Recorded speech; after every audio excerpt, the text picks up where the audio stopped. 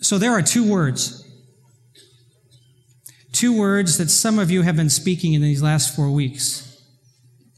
Two words that can actually change your alignment in life. Two words that can actually put you on an unexpected path.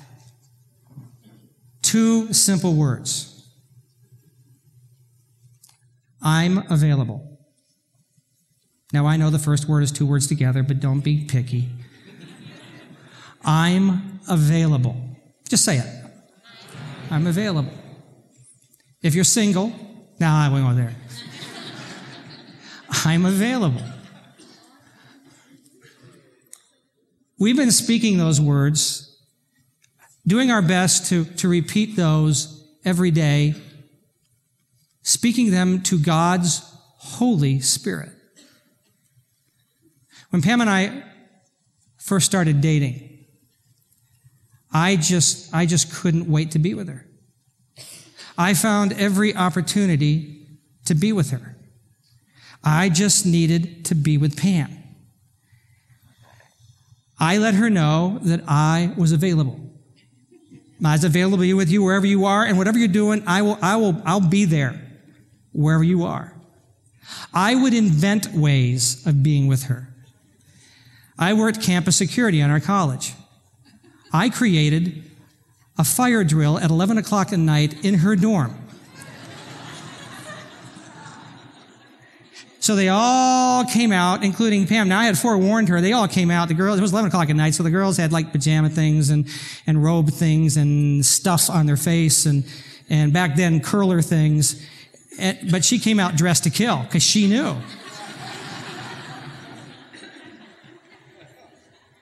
So here's what I found out about saying I'm available. When you say I'm available in the context of a relationship, within a relationship, I'm available can become a calling. So Pam and I were good friends for 2 years, and in September of my senior year in college, we both said to each other, I'm available. So we started hanging out together. In November, Thanksgiving break, I said, I'm available to take you by your home because I'm heading up to Saginaw, Michigan. You live in Fort Wayne, Indiana. I'll drop you off there. So we drove from Springfield, Missouri on the way to Fort Wayne, Indiana. Pam was seated in the front seat next to me in our 64 Nova. And there we were driving, and she was eating vegetables.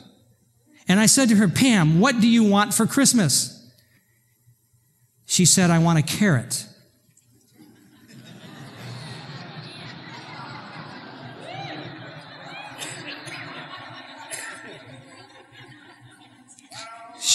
She got a piece of a carrot. While she was home, Thanksgiving break, she went to register for her wedding. She registered for her china, and they said to her, what is the name of the groom? She said, put down Jack Reisner, but if he doesn't ask, can I change that? True story. I did ask on Christmas because I knew she was the one. I'm available became a calling to walk life with her. How many of you in here are followers of Jesus? I want to tell you that when you walk with Jesus close enough, following will create a calling. In fact, it is quite obvious. Paul the Apostle makes this statement to the church in Corinth, 1 Corinthians, the first chapter. He says, brothers, think of what you were when you were what? Called. Not many of you were wise by human standards, and not many were influential, and not many were of noble birth. But God chose the foolish things of the world to shame the wise. God chose the weak things of the world to shame the strong. He chose the lowly things of this world and the despised things and the things that are not to nullify the things that are, so that no one may boast before him. You say, whoa, go back. When you were called. When was I called? You were called. the moment it became clear to you that God had chosen to be with you, solely by his choice, not because you are so intellectually elite, not because of your property and your possessions, not because you are so holy or religious, not because of your social status, but simply because he chose you on his own volition, because he wanted to be with you. The creator of this world wants to be with you. And the moment you understood that, you were hearing his call. Jesus reflected that when he chose these 12 rejects that no rabbi in their right mind would have followed them. Jesus chose them and said, come follow me. And the scripture clearly says he chose them that they may be with him, to hang out with him. Now there's this amazing thing that when you are being with Jesus, following the rabbi, they had a saying that you get so close to the rabbi and you hang so close to the rabbi that the dust off his sandals gets on you. So they would follow him, and the intent was this: we will see how he lives and live that way. So he would teach him by his own example. He would teach them and say, look what I'm doing, watch this, and they would watch. Then he would say, okay, not only watch, but now do with me what I am doing. And they did with him what he was doing.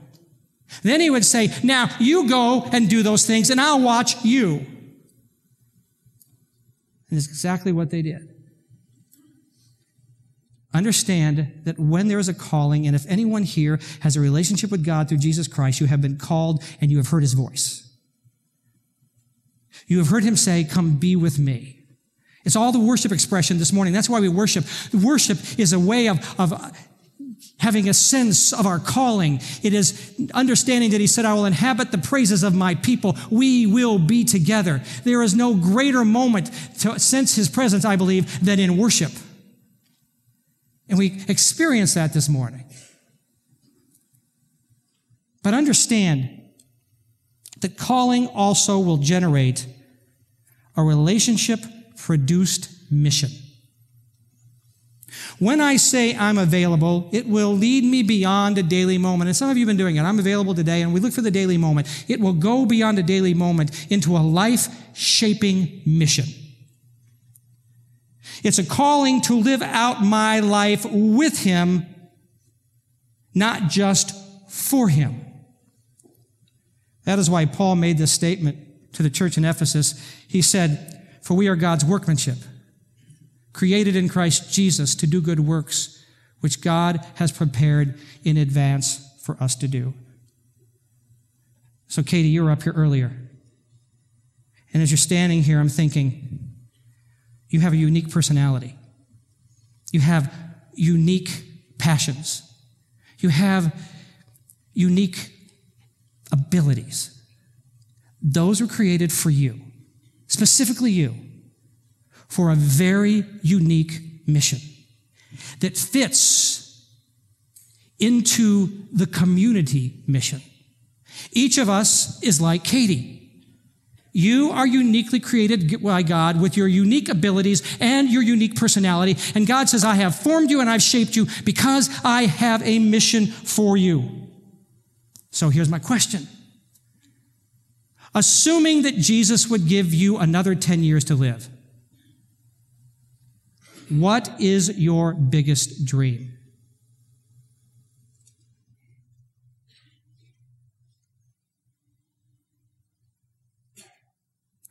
What is your biggest dream? Because if it's just to get through grad school, if it's just to get that new boat, if it's just to get those kids out of the house, then I think we're missing our calling. You say, but how do I know what that is? That is why Jesus gave us the Holy Spirit. For here's what Jesus himself said. John recorded it in John 14. The friend, the Greek word is parakletos, the comforter. The Holy Spirit, whom the Father will send at my request, will make everything plain to you. He will remind you of all the things I have told you. He said, this Parakletos, this one who comes up alongside of you and walks with you, will guide you into understanding what your mission is, where your passions should take you, why you've been created the way you have been created, and how it fits into all that Jesus has already taught. So last week, Nicole Schreiber did just a masterful job of taking us into that first century city of Antioch, a very, very nasty place. Even the Romans said, hey, don't go there. Stay away. With very, very nasty people. But some of those nasty people were being transformed because this Jesus whom you are following was being introduced to them, and he was transforming their lives. So to get a better handle on what's happening in Antioch, the elders in Jerusalem sent a guy named Barnabas, whose very name means son of encouragement. He has an incredible pastoral gift, so he goes there, but before he stops there, he stops in Tarsus. Because there's a guy there who used to be very, very nasty also. In fact, he was responsible for the deaths and the imprisonment of many followers of Jesus. His name was Saul. Barnabas picks up Saul, who now has had a transformative encounter with Jesus, and his life's been changed, and he's already been preaching and teaching who Jesus is. So he grabs him, and they go to Antioch, and there for a year, they shepherd and they teach. Jerusalem, meantime, finds itself in a horrendous drought. People are hungry, so they take a collection in Antioch and say to Barnabas and Saul, take this back down to Jerusalem and deliver it. And so they do. And when they come back, the most amazing thing happens. Acts 13 records it for us. And it says this. In the church at Antioch, there were prophets and teachers, Barnabas, Simeon called Niger, Lucius of Cyrene, Manaen, who had been brought up with Herod the Tetrarch, and Saul. While they were worshiping the Lord and fasting, the Holy Spirit said, set apart for me Barnabas and Saul for the work to which I have what? Called them. So after they had fasted and prayed, they placed their hands on them and sent them off. You better circle that phrase, sent them off. So how do you know your calling? How do you know what it is you're supposed to be doing, where your passion's taking you? If God has created you for good works that He has prepared in advance for you to do?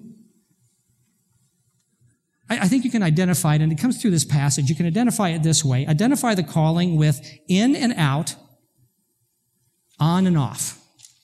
So, they return and they go into fasting and prayer. Now let me tell you about fasting for a moment. Fasting is like putting on noise-canceling headphones, where it blocks out all the excess noise so that you can hear the true harmony. When we fast, we are, in effect, pushing out the noise of the culture. We are denying ourselves all of that stuff and saying, I will not listen to it. I won't even listen to my own hunger. And God, I'm ready to listen to you. And then we begin to hear the harmonies of God that we could not have heard previously. And while they're doing that, the Holy Spirit speaks and says, set apart for me these guys whom I've called. Paul describes that in another way. To the church in Galatia, he says, but I say, walk by the Spirit, and you will not gratify the desires of the flesh. That word walk is a verb. It's a locative verb, meaning location. It means walk in the sphere of the Spirit, and you will hear the voice of God and not the voices of those things that are anti-Jesus. So you fast, you pray, you think about the Holy Spirit on a continuous basis. You take that which the Holy Spirit uses to energize and change you, which is the Word of God, and you absorb that Word. You read that Word. You do more than just come here on Sunday morning and see a few verses. You saturate yourself. You put yourself in the sphere of the Holy Spirit. And while you're doing that, you will hear the Holy Spirit speak to you, and He will say, this way. I come across people who say, I just don't know what God wants. And I just simply tell them to go wait on Him. What does that mean? And you just absorb Him. Just say, okay, God, I'm not sure what you want, but I'm just going to be in your presence. And they'll They'll put on worship music, they'll read the scripture, and they'll focus on listening to what the Holy Spirit's saying in here. You say, but I'm not sure I can hear the Spirit of God. If you're quiet, you can hear him because he's God. He can speak in a way you'll understand. You're not going to confuse him. It's like you speaking to a toddler. You're not going to give the toddler the theory of relativity.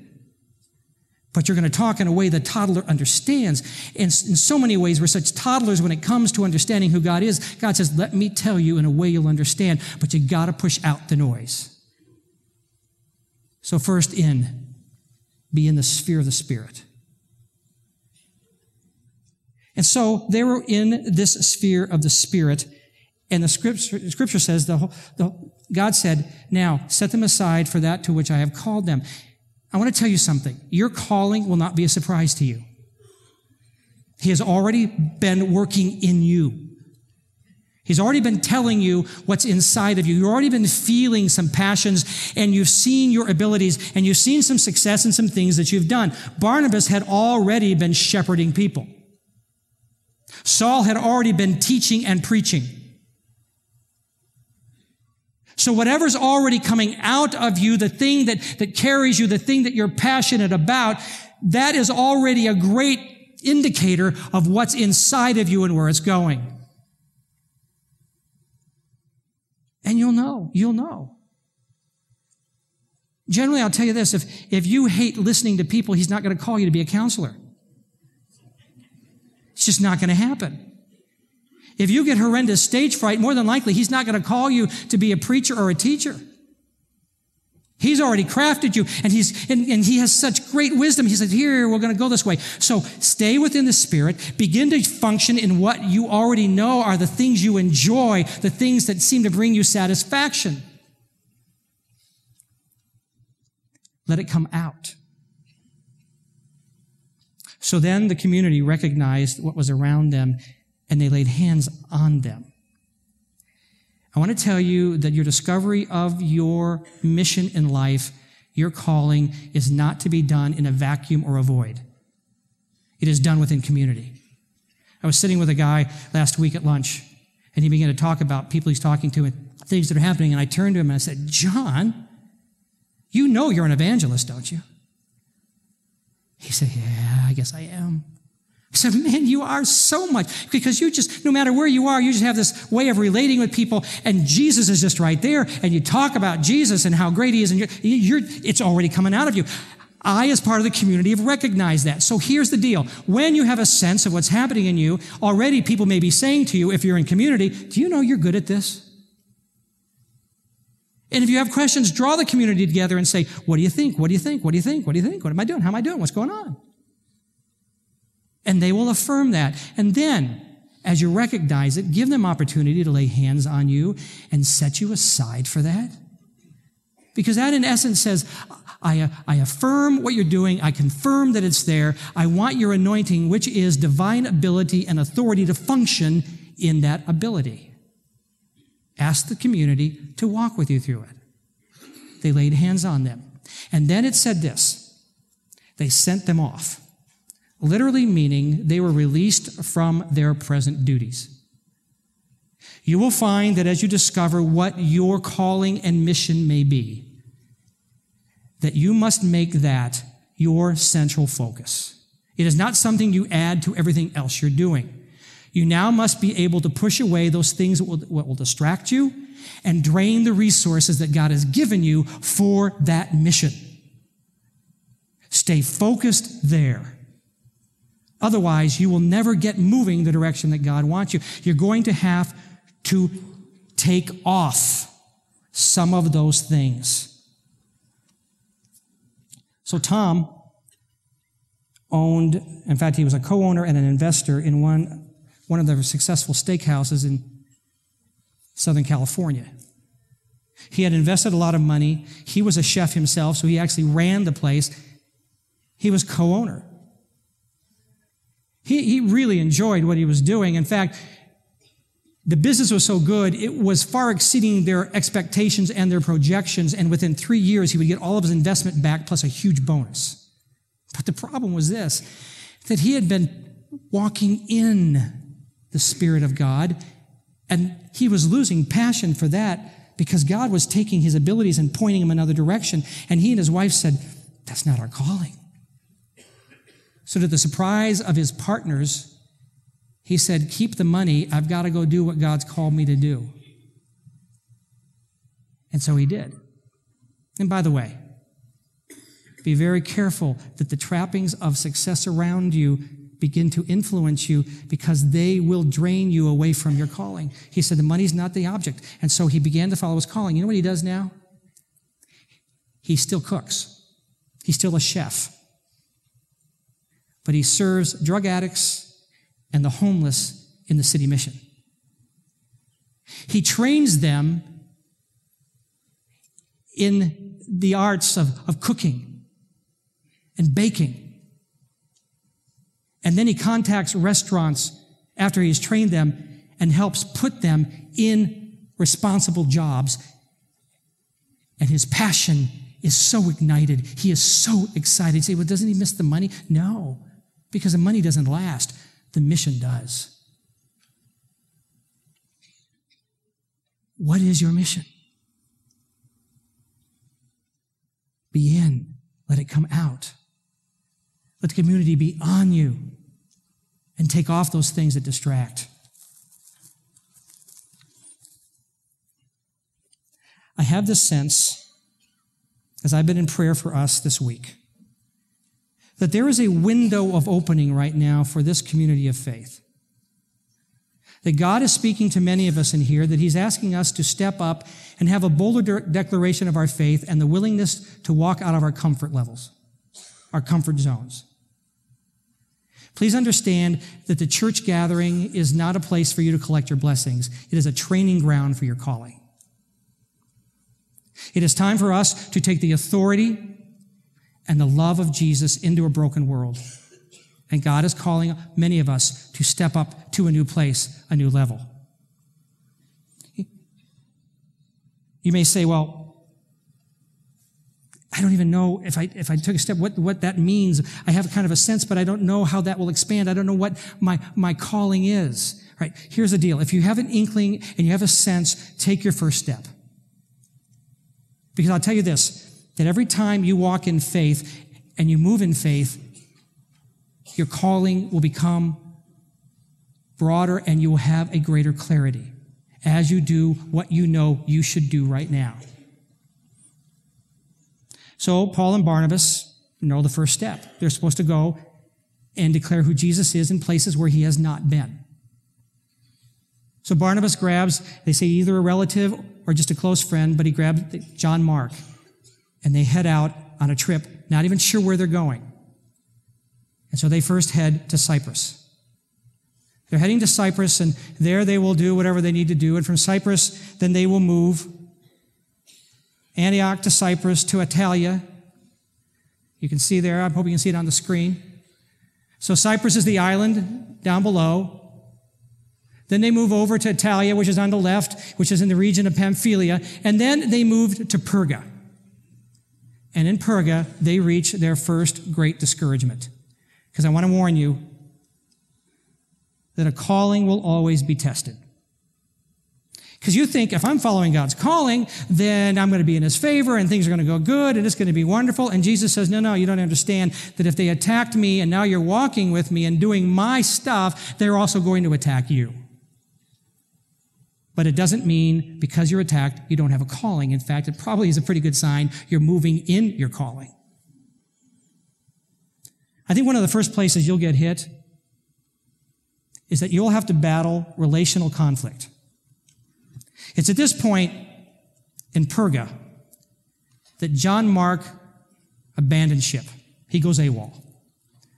Scripture doesn't say why. It could have been he was just homesick. It could be that it was just so intense.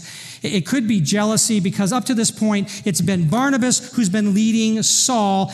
And so it's Barnabas and Saul, Barnabas and Saul, Barnabas and Saul. And now it's switching, and now it's becoming Saul and Barnabas, Saul and Barnabas, Paul and Barnabas, Paul and Barnabas. And Paul becomes the center of all this. And it could very well be that John Mark doesn't like this. And he says, I'm out of here. This is just not right.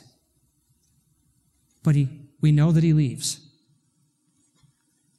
I want to tell you this, that when you're walking in your calling, you very well may be abandoned by the people that you trusted the most. It may happen.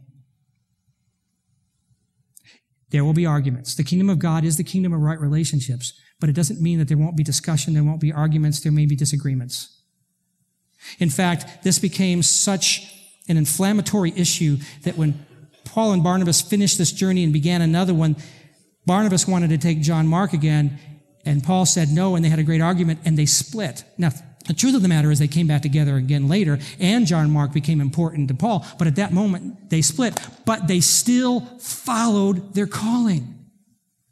Let me tell you that if you get abandoned in your calling, God will always provide a parakletos, because he never expects you to walk your calling by yourself. There will be one who comes alongside and will walk with you. He will send someone. In Paul's case, it was Silas. And they went together. I have a friend, we'll call him Carl. Carl had this calling, this vision, that he needed to go to South Africa and work in the squatters' camps to deal with the hungry children and the medical issues. In the process, God provided a parakletos, we'll call him Mark, who lives in South Africa. So they teamed up and they fed thousands and thousands of children. They brought medical team upon medical team in and provided where there would be no medical attention otherwise. Thousands of people put their faith in Jesus. But Mark began to decide that he could actually do this better, in a better way than Carl could. So there was this disagreement that began, and even arguments and frustrations. And one day, in prayer, God spoke to Carl and said, give it up, give it over, give it to Mark. Now, he has $100,000 in the bank. He's got all sorts of funds and donors, and God said, give them all up. I'm not calling you from your mission, I'm changing it. Give it to him. So he gave it to Mark, and I got to tell you today, that ministry is running better than it ever has before. And Mark runs it. What happened to Carl? Carl continued his vision and his calling, even though he felt deserted by Mark. And God brought some people along next to Carl, and today Carl has a very effective outreach in the slums of India, dealing with women and children who are being trafficked. I want to tell you, no matter what happens relationally around you, and it will, keep focused on your calling, forgive those who offend, and God will bring others alongside, and your calling will continue. We will also battle painful distractions. Right around Perga, there is this region called Galatia. And Paul wrote to them and said, when I first came to you, I came because of illness. Many believe that in Perga, at its lower elevation, Paul contracted malaria. Which makes sense now that he and Barnabas then trekked over the Taurus mountains, very dangerous mountains, to Antioch, the Pisidian, that's across the mountains, at a higher elevation of 3,600 feet, so that he could deal with his malaria. They said that the pain from this specific malaria is so intense in the head that it's like taking a red-hot piece of iron and penetrating the front of your skull, or taking a hammer and a chisel and pounding your temples. So when Saul ended up in Pisidian Antioch, he was extremely sick. But I want to tell you that it did not mean, because of his sickness, that his call was revoked. He still continued the best he could in the call that God had given him, and began to make a difference there.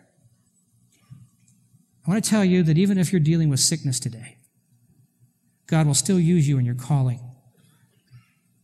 No matter where you are, no matter how severe, he will use you. Now, forgive me for this comparison, but you guys know this guy. Let's put him up on the screen. Justin? Baby. Justin Bieber just began a new tour. He got sick one night and vomited twice on stage and finished the concert because he owed it to his fans. And I think this helps because there was payment.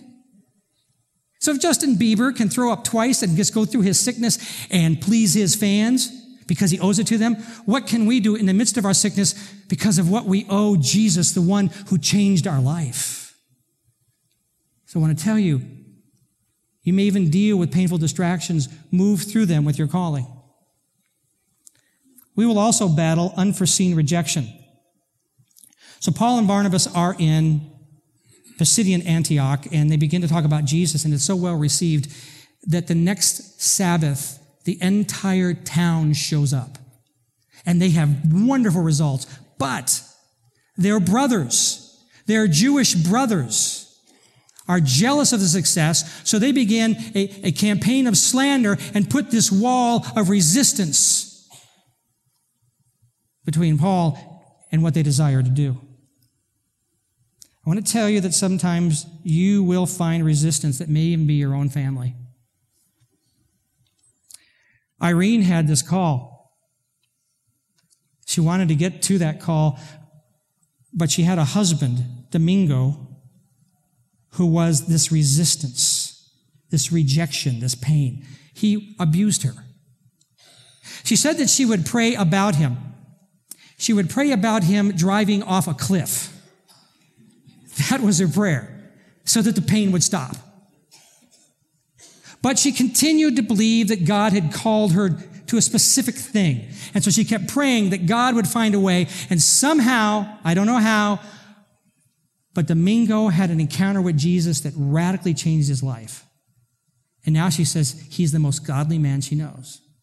So he picked up on her passion. They moved together in the calling. And the calling was this. They had read in the scripture where it said that we are responsible to take care of orphans.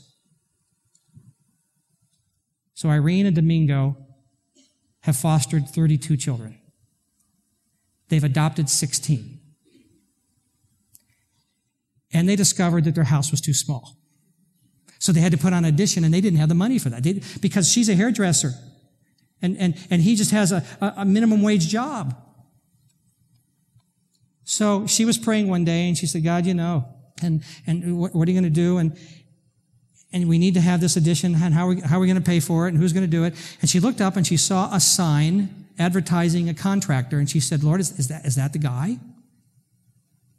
Well, that next week, that guy whose name she saw happens to be a follower of Jesus who heard about what they were doing, went to her house, and said, we will do the addition absolutely free. I want to encourage you that even though you may feel rejected, you keep moving ahead in your calling because God has a plan. Sometimes the resistance you feel will clarify the calling. Do you know why we sit here today? Why you've heard about Jesus? Because Paul and Barnabas were rejected by their brothers. And when that happened, they didn't say, oh, I guess we're done. Oh, it's not worth it. I'm so broken. Paul said, because you have resisted and rejected, we will now go to the Gentiles. And suddenly Paul had the clarity of his calling. He was called to be with Gentiles, and he traveled the known world and into Rome, and because of what he did, we today have heard the message. Sometimes what may be painful in your calling is only God's way to steer you in the right place. I have this saying that says it's a whole lot easier to steer a ship untied from the dock than one that's still tied there. So start on your journey, and God will steer you even through your pain and rejection to a clarity of what he's called you to do. Saying I'm available is not for sissies or phonies. Because Jesus is going into tough places so he can heal some desperate people, and he wants us to go with him. So I repeat this. Jesus Church is not a place of gathering for blessings, but it is a training ground for our calling. It's time to take God's authority and his love into a broken world. So I ask you again, if Jesus gives you 10 more years to live, what is your biggest dream? What is your calling? Would you stand?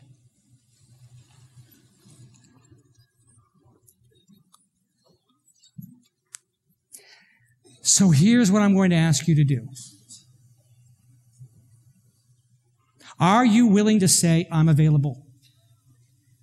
Which means I'm available to be with you, Jesus. I'm going to spend more time with you and get in the sphere of the Spirit. I'm going to cut out moments. I'm going to turn off the TV. I can DVR that thing or not even watch it, but I'm going to take some segments of time. I'm going to get up a half an hour early. I'm going to skip lunch. I'm going to fast. I'm going to do whatever's necessary, but I'm going to get in the sphere of your Spirit. I want to be with you and hear your voice. And as you do that, I'm available means this. You've got to determine where you are in your call. Is it just now a matter of being in and then being able to hear God's voice? Is it a matter of realizing now what's coming out of you and getting confirmation and having people pray over you? Or is it you already know that? You just need to get rid of some stuff and get focused where God has called you. And you keep putting it off, thinking somewhere down the road something's going to change. It's not going to change until you move. But I will tell you again, God is calling people from this community of faith to become more bold in their faith and get out of their comfort zones. And that may be you. And I believe there's this window of opening that God has for us, and He will not. Because sometimes God says, I'll wait, and then He goes, I'm moving on. And you don't want to live in regret. I'm not trying to be Debbie Downer. I'm going to tell you that sometimes that happens. He says, I asked you, you didn't do it. I moved to another person. And you don't want to miss your calling. So right where you are right now, I want you just to focus between you and God, and I want you to see Him looking at you. And I want you to be able to say to Him, I'm available. And know that you have begun a journey that will put you on an unexpected path. But it will align you with His purpose for your life. What say you? And now may you walk in the Holy Spirit. May you have clarity of His calling. May you have the courage to let go of that which seems so comfortable. And may you go beyond your fear into His love. And may you change the world God has designed for you to touch. In the name of the Father, Son, and Holy Spirit. Amen. God bless you. Have a great week.